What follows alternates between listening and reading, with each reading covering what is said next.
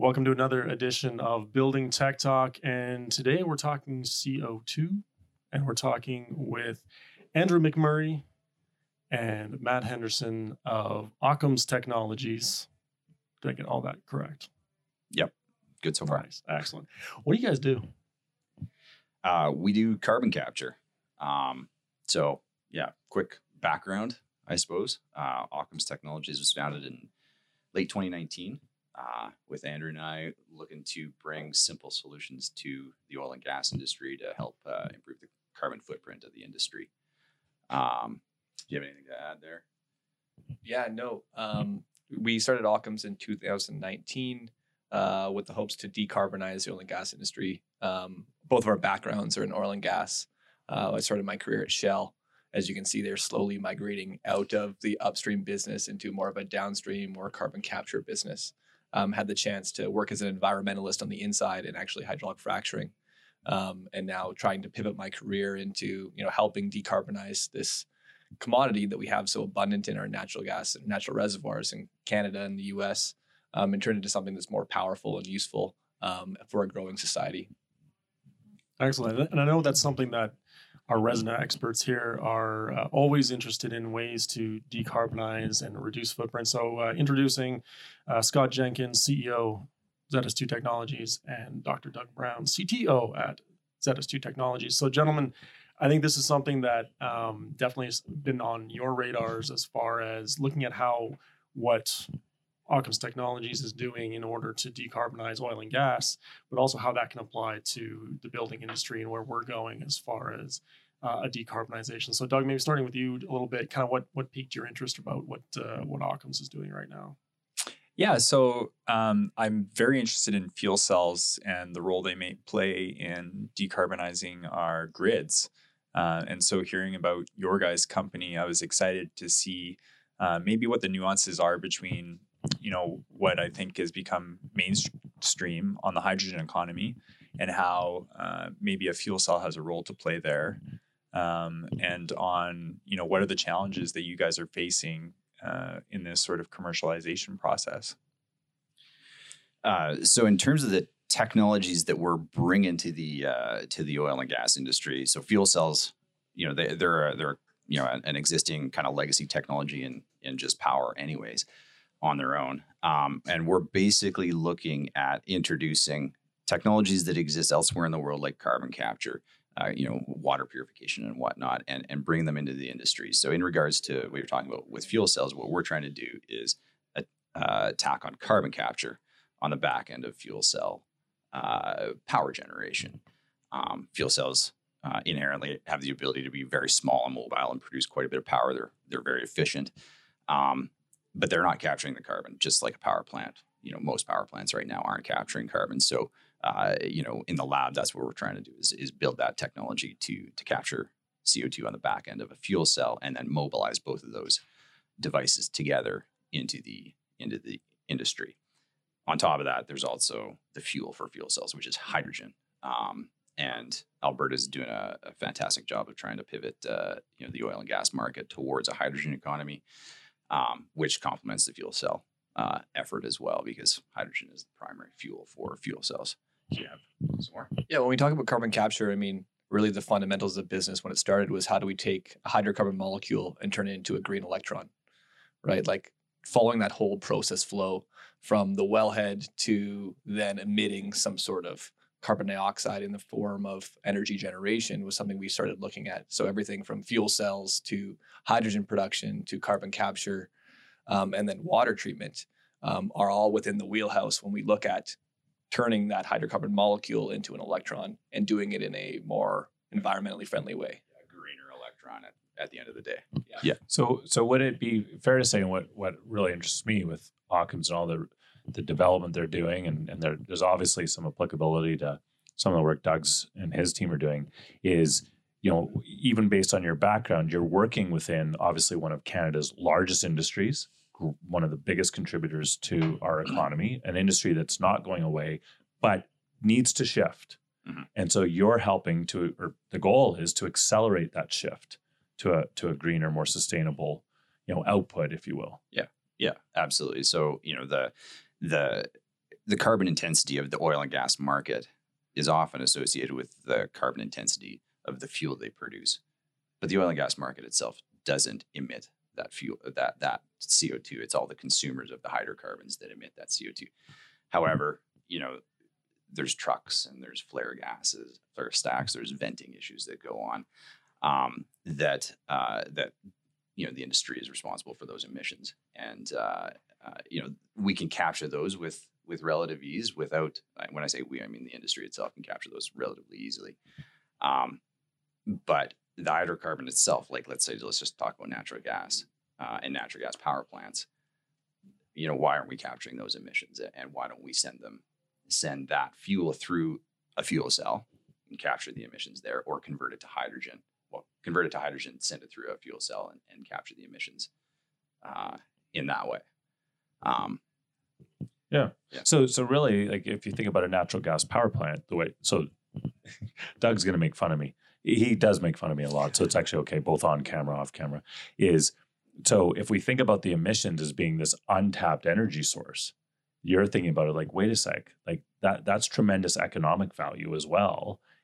If the technologies that you're developing or already have developed, if we can take that and then bring it to scale, and obviously I've been privy to, I've seen the pilot models and all of your testing, and it's fascinating, and your successes to date, and then take that, I just see this huge economic benefit of, if I think about an engine, I think about like a supercharger or something, taking emissions off and then spinning that back in, or a turbocharger, right? That's kind of like, from a layman's, there's a tremendous value to the whole chain there. Yeah, I think some comments on that would be that the industry is kind of proven it on large scale. We've been able to do the Shell sequestration and utilization project they have up at the Scotford refinery in Fort Saskatchewan in Alberta, which is one of the most successful carbon sequestration projects we have in Canada. But trying to take that into a smaller scale to make it more acceptable for some of the smaller businesses, allowing them to pivot, has been a challenge. It's very hard to scale some of these things down. And when you look at it, you need a very integrated approach. You can't just have a super small CO2 capture unit and then have a very small injection well. Like, in order for these to become more economic, They have to be at scale. Values of scale, but looking at it in a smaller fashion, there's opportunities there, and that's what I think we're trying to tackle, specifically in the fuel cell component. Like, fuel cells are very expensive to install per kilowatt of electricity that's produced, and you need a very refined fuel to go in those fuel cells in order for them not to damage. So when we talk about different qualities of hydrogen, you need a very high quality of hydrogen to go into existing PEM fuel cells. So yeah, right, that's correct, right? Versus if you're trying to steam methane reform hydrogen and you have some carryover of other methanes or uncombusted or unconverted molecules, those can damage some of that equipment. So when you look at it, it's not just like hey, just put this in the field. We can then produce 10 tons of hydrogen a day, and then that's going to be open to such a wide market. You really have to understand who that end buyer is going to be and where that fuel source is coming from, and have that integrated approach across most of the carbon capture and sequestration value chain in order to get to a point where we think that this is going to be more attractive to other people. And as soon as we start to see some scale come to this from the industry, from support by the government, or from more projects like the ones that we're working on, I think the adoption is going to be easier. But that first step in the right direction, is still struggling, I think. Yeah, on that note, how are you guys seeing this technology play out in sort of the minds and the hearts of people, given the fact that, there's a global movement away from oil and gas, and, it's not often necessarily founded in solid science. It's more of this social responsibility. But if you do answer the CO2 question around burning fossil fuels, then there shouldn't be a hesitancy to broad adoption of a technology like this. But have you seen pushback just on the fact that, hey, you're promoting the use of fossil fuels?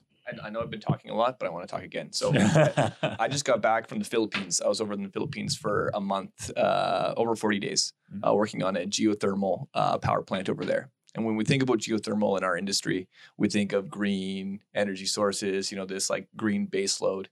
But it was a disaster. I mean, there was junk everywhere. It wasn't as clean. The perspective that we have going up into northern Alberta, watching the oil sands operations or unconventional operations, like we do a state-of-the-art type of hydrocarbon recovery here in Canada. I can't say the same thing about the US, but here we have a very high standard. If you were going to look at oil and gas exploration anywhere in the world and you wanted to take the best environmental policies, you would copy paste what Canada has done. And it's too bad that we're not able to do that, focus on reducing the emissions of hydrocarbon production. Because, my experience I just had in the Philippines, where they have some of the best geothermal resources in the world. We're cross-applying oil and gas technology now to this green science. But it's still not to the same sort of standards, the environmental standards that I would expect, given the perception of what green energy looks like in our business, right? So I think there's a big shift over to those things. But if we can do what we're currently doing in the oil and gas industry better, which I think is what Matt and I are really trying to do, there's just that much more competitive advantage that puts Canada on the forefront of this green energy transition, utilizing our natural resources again. Yeah, and just I think it's really a really important point to say that Alberta has one of the most closely regulated and watched oil and gas and hydrocarbon recovery industries in the world, and that drives the reputation that we have globally, at least within the oil and gas industry. That if you want to do something really well in it, what are they doing in Canada? Let's see what we can adopt there, and that's what Andrew and I. That's the edge of the envelope Andrew and I are trying to push even further. We want to reduce our CO2 emissions within the industry even further. And when oil comes out of the ground, if we can quickly convert that to CO2 and hydrogen, then we've got our hydrogen fuel that came from the oil and gas industry. So these people are still employed and the industry is still alive and active, but we're able to capture the carbon right away, oftentimes at lower energy cost, OPEX cost at least. And that's at the cutting edge. It improves things. It teaches the world, like, look, this industry is needed to accomplish the task of reducing emissions that we need to accomplish globally. And, it doesn't need to be demonized. So one thing though, and maybe this is a bit of a segue, is you said, that you guys are really at the leading edge of the envelope. So, ahead of us, in all of our prep for the podcast, we were chatting a little bit about your company's name and Occam's Razor. So maybe that would actually be because, talking about the Razor's Edge or Occam's Razor. So just for, for the 12 people who are going to view this, which is becoming part of my running joke, maybe you could give a little background on the company's name and where that came from and the premise. So a lot of green tech startups, take some fantastic science out of a university somewhere and start, they get a whole bunch of funding and they start a startup and it's very science intensive and whatnot. And Andrew and I just thought, there is real technology that exists already. Let's go find it and bring it to the industry. We want simple solutions for complex problems. And that's the basis of Occam's Razor, which is the scientific premise that the simplest solutions to a complex problem is usually the correct one. So that's what we're trying to do. I mean, we're trying to make carbon capture accessible to anyone on a small scale or a large scale. The technology we're working on here in the fishbowl is going to have the ability to scale depending on if it's a small application or a large application. We're just going to have these modular units like Lego blocks that we can go and say, hey, this is your application. This is what size you need. This is the type of absorbance you need. And this is the technology that's going to get you there. Versus some of the larger scale, which just allows us to, expand modularly and get there. I think there's a lot of modular type of technology in your business as well, right? I think this is a future where it's going. If we can simplify this process, make it easier for anyone to get access to it, I think that there's going to be scale there, independent of, modular and scale being kind of antonyms. And there's so much focus, it seems, on reduction. Reduction on CO2, cutting back, taxing, regulations around how much you can emit.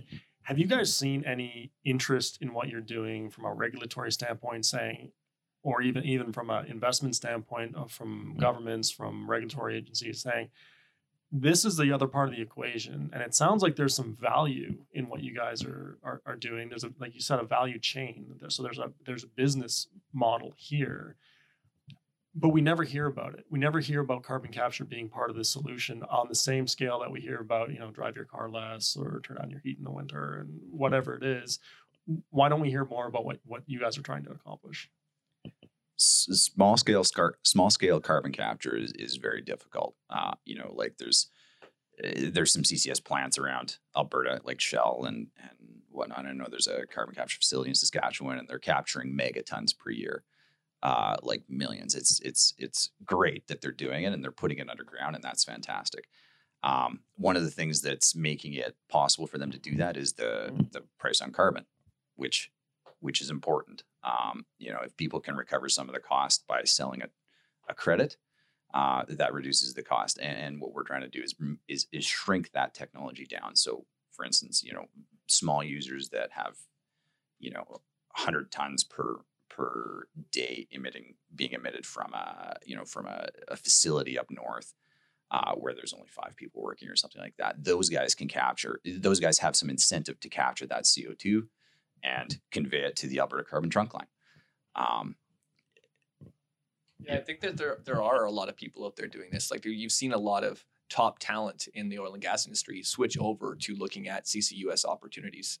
The AER right now has a big push at people trying to look at pore throat injection and where we can actually store this carbon for longer term periods of time, right? When you think about carbon storage, you can't just take a single well in a field and think that you have integrity of that one well and say, okay, this is great. You need to look at every single well that penetrates that formation in order to actually have some confidence that carbon is going to be sequestered down there.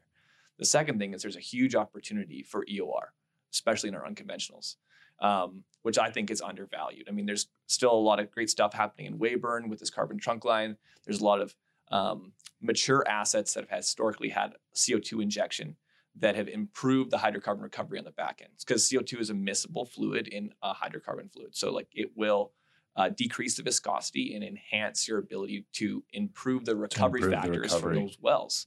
However, it's not down there forever, right? There still needs to be management of annular flows, and the technology side of our business. If we don't have good cement bond logs or good cement jobs and there's surface casing vent flows, that becomes an issue. So it's much harder than just saying, hey, let's just inject it here and it'll hopefully be stored forever. I mean, pore throat space and subsurface evaluation, which takes a lot of experience from the oil and gas industry, is now being used in this green carbon utilization network, which I think is only going to get more and more light shed on it.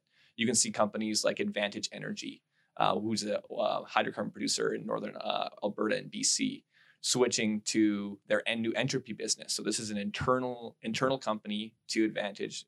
My belief, maybe you should do your own research, but give it the plug. My understanding is that they're focused on carbon capture, and the investor sentiment around that has been fantastic for their stock. I mean, you should see when they started press releasing this information to where it is now. I mean, I really think that the investors out there in the industries are ready for these type of pivots. And you can see that in example one with Advantage. I was just going to say, in terms of both of your experience in the energy industry, and obviously we've chatted a lot. What I think is amazing what they're doing is, Occam's razor is taking existing technologies, actually bringing it to a scale so it can be more widely deployed, but using existing resources from your experience, from your connections in what is one of Western Canada's or Canada's largest industries. Yeah. And obviously we also see from an investment standpoint, strategic partners, there's a tremendous interest in, companies that have true commercialization potential for sustainable technologies. Obviously that's, at the core for ZS2, that's everything we do. But there has to be a business case for it. It's not just, a hope or a dream. Yeah. Well, for a lot of these guys, the business case comes from ESG push from their investors, people saying, if we're going to give you money for next year's round of drilling or something like that, we want to see that you guys are actively trying to reduce your emissions in some capacity, or not even just emissions, footprint. less water use, or more recycled water use, that sort of thing. Being good neighbors, it's important. The operators are getting it from their investors, but also the operators themselves are motivated to do it as well. These are young and intelligent people that are environmentally motivated, and they all have families, and they all believe that oil and gas has an opportunity To play a major role. substantially. You got it. Yeah, I also think that it's kind of overwhelming as an engineer, an operations engineer, let's say at an oil and gas company, to say, hey, we want to make this pivot, and there's all these different tools and technologies out there, and what we're trying to do is synthesize those into like a package that says this is probably your highest value add component that will make the biggest impact to this business, and then build out different types of programs in order to slowly tackle the lower and lower hanging fruit, or the higher and higher hanging fruit. So tackle the low hanging fruit first, then go to the high hanging fruit. And I think it's a little bit overwhelming because there's a lot of different solutions out there. A lot of stuff is not proven. Some stuff is proven. So, where do you want to cut your teeth on an energy transition type of technology in some of these oil and gas companies? And I think just understanding from our backgrounds how a lot of these companies operate, what the different initiatives are and what the value impact could be in their businesses is what we can bring to the table for a lot of our clients. Yeah, one company that's doing really well recently is WestGen, where they've taken, they've started implementing solar solutions to reduce solar solutions to power compressed air and switch valves over to compressed air drive, Right. as opposed to the natural gas from the well drive, which would lead to an emission. And their business is packaging this together so it's tight and neat. It takes instrument air and removes a high bleed source from your well site. So a lot of these well sites use natural gas pressure to actuate valves and operate their facilities. So what WestGen has done is they've added an air compressor, so they have engineered air on location that operates these valves, removes the high bleed sources, and does it in a very efficient manner. And they've been, almost globally recognized right now as one of these pivotal energy transition technologies that has just a packaged program that's nothing really new, not in a negative sense, but something that's very proven, that's been compiled together, that's super easy to operate. Yeah, very simple solution. Yeah. Perfect. Well, from our perspective here, and one of the reasons we're excited to have you on the podcast was, the technologies that you guys are bringing together, packaging, working on for this large industry. There's parallels to what Doug and his team and growing team are working on for the cement industries and the built environment. Much like the energy patch in Western Canada is a huge industry, so is construction and materials. So I think what's kind of really cool is to have this made in Alberta company really advancing all of these technologies, similar to Zetas too, which is kind of neat. So, I applaud what you guys are working on. Yeah, no, it's really fun working with Doug in the lab here. He's helped me troubleshoot the rig we've got operating, but he's always asking me about if you find a well with a lot of magnesium in it, let us know. We need magnesium. Yeah. We're aligned with Lodic Technologies out of Edmonton as well that does water purification. And that's something we're just forwarding to them. Like, you find water with magnesium in it and just give us a bucket and we'll take all the magnesium you got. Yeah. Just to close off this episode a little bit, just kind of looking forward, and Doug, maybe you can weigh in on this a little bit too. Like, do you guys see this as being something that, bringing it back to the built environment, where you'd be able to commercialize something where when somebody goes to do a development, whether it's a housing development, whether it's a commercial development, is it possible in the future that this value chain will be created and then that development would have a carbon capture just as part of building, like any other piece of infrastructure, in order to address some of these carbon issues? Is that something that you think the industry will be looking at in the future? I think from my point of view, it's exciting because we have in our lab, the Matt and I share a carbon capture unit that takes up about 12 cubic feet. And if you can make something that size that's commercialable and actually somewhat economic, which it's looking fairly promising, to be honest. I think that opens up a huge opportunity for carbon capture that hasn't even been explored because of what Andrew said. These things generally do not work at that scale because of the economics. Yeah. So further to that is, and getting back to the fuel cells, which are, fundamentally pretty small power. When I say small, they're like small devices that produce a certain amount of power. They're perfect for decentralized power, and this is where you put a small fuel cell on a in an oil and gas facility somewhere. You can also power a small community, 10 houses or 100 houses with a certain size fuel cell facility, and tack on carbon capture right there, which right now is uneconomical. If you were to take the large scale amine carbon capture facilities, shrink them down to 100 tons a day facility, uneconomical. But with some, when you match it with fuel cell power and that you've got that high concentration CO2, you can shrink it down pretty small, which is neat. So Matt, if I was to summarize, and obviously the work we're doing with Matt and Andrew and their team, here at our lab, at our tech center, but also what we've learned is, what's interesting is, in my background in building companies and in the construction industry, and back in the day with Pure Technologies or with Dirt Environmental Solutions, and scaling them up, it was always taking what we had and scaling it for big, and getting it to scale, because that's where the economics existed.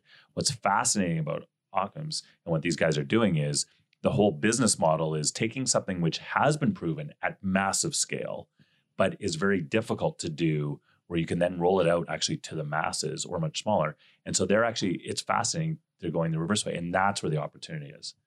And you guys, that's why you've called the company what you have. It's Occam's Technologies. Well, we're looking forward to checking in with you guys again very soon and seeing the progress you're making and what we can look forward to in the future. So thank you very much for joining us. And thanks everyone for listening to Building Tech Talk. And be sure to subscribe on YouTube and ring the bell, get your notifications, as well as subscribing on Apple Podcasts and Spotify. And we'll see you next time. Thank you. Thank you.